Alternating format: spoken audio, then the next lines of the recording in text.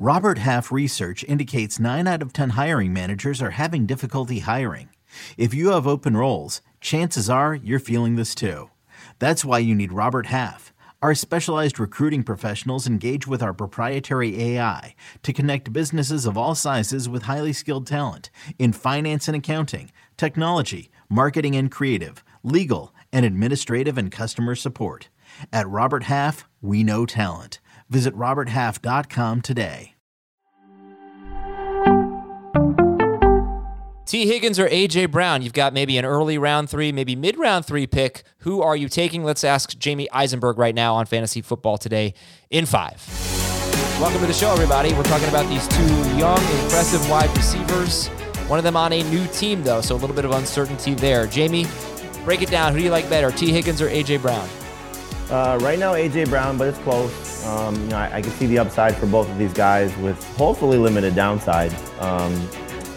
The thing that I like about A.J. Brown is I think, what we've seen from him with his big play potential with a quarterback who I think will still allow him to do that. I think Jalen Hurts is underrated as a passer. The relationship that these guys seemingly have, I think, will show up on the field. So, I just like the potential upside of what A.J. Brown can bring. T. Higgins was fantastic last year and unfortunately overshadowed. I say unfortunately because Jamar Chase was just so good, but clearly T. Higgins at moments last year, and if you remove a few of the huge games for Jamar Chase, in a lot of metrics was better than Chase last year. But I think, you just look at the opportunity and the path to greatness, I feel is a little bit easier for A.J. Brown than it is for T. Higgins.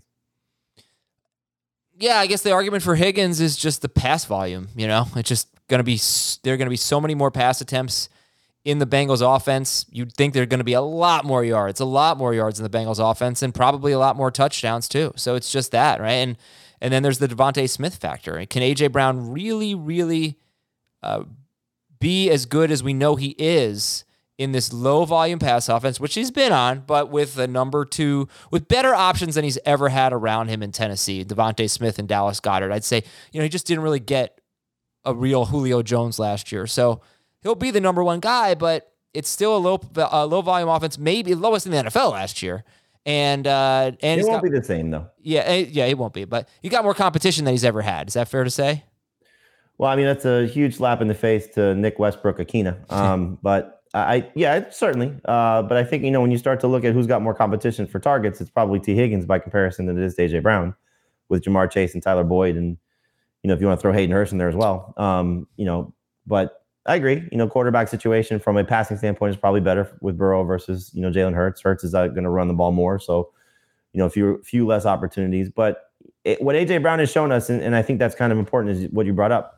He was in a low volume offense in Tennessee. He's going to be, might be more volume, but still low with the Eagles. I do expect him to throw the ball more than what we've seen from the Titans. So, again, that's why it's close, and this is a good, debate between these guys. You can throw DJ Moore in this conversation, Michael Pittman in this conversation.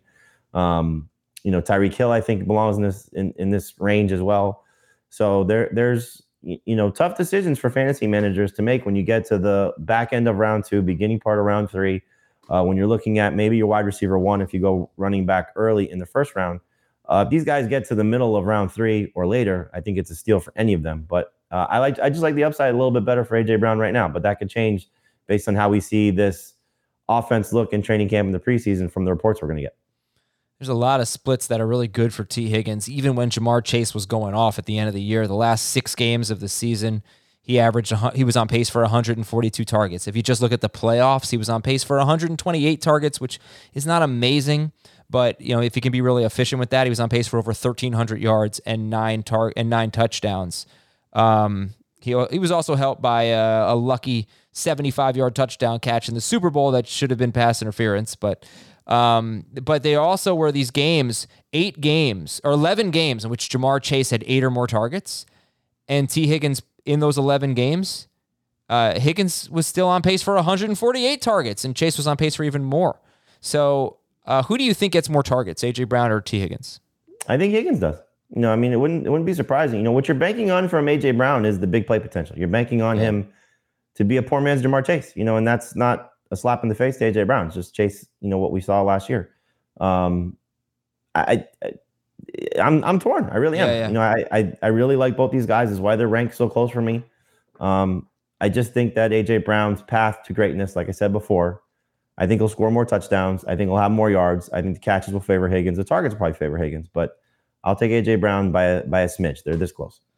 I think I've talked myself into Higgins. Would you take both of them over Tyreek Hill? You said he's in the discussion. You getting there? I'm really getting there. Just watching this touchdown against Jalen Ramsey in the Super Bowl. Let's watch this wonderful shove. There, let's put those hands out and oh yeah, he threw him down. Pass interference. Bring it back. Rams got a make-up call later in the game though. I don't even remember. They did? The holding call on the linebacker. Oh, don't even remember. I don't remember. All right, that's bad. I got to take some of those memory pills, whatever. We'll talk to you tomorrow on Fantasy Football Today in 5.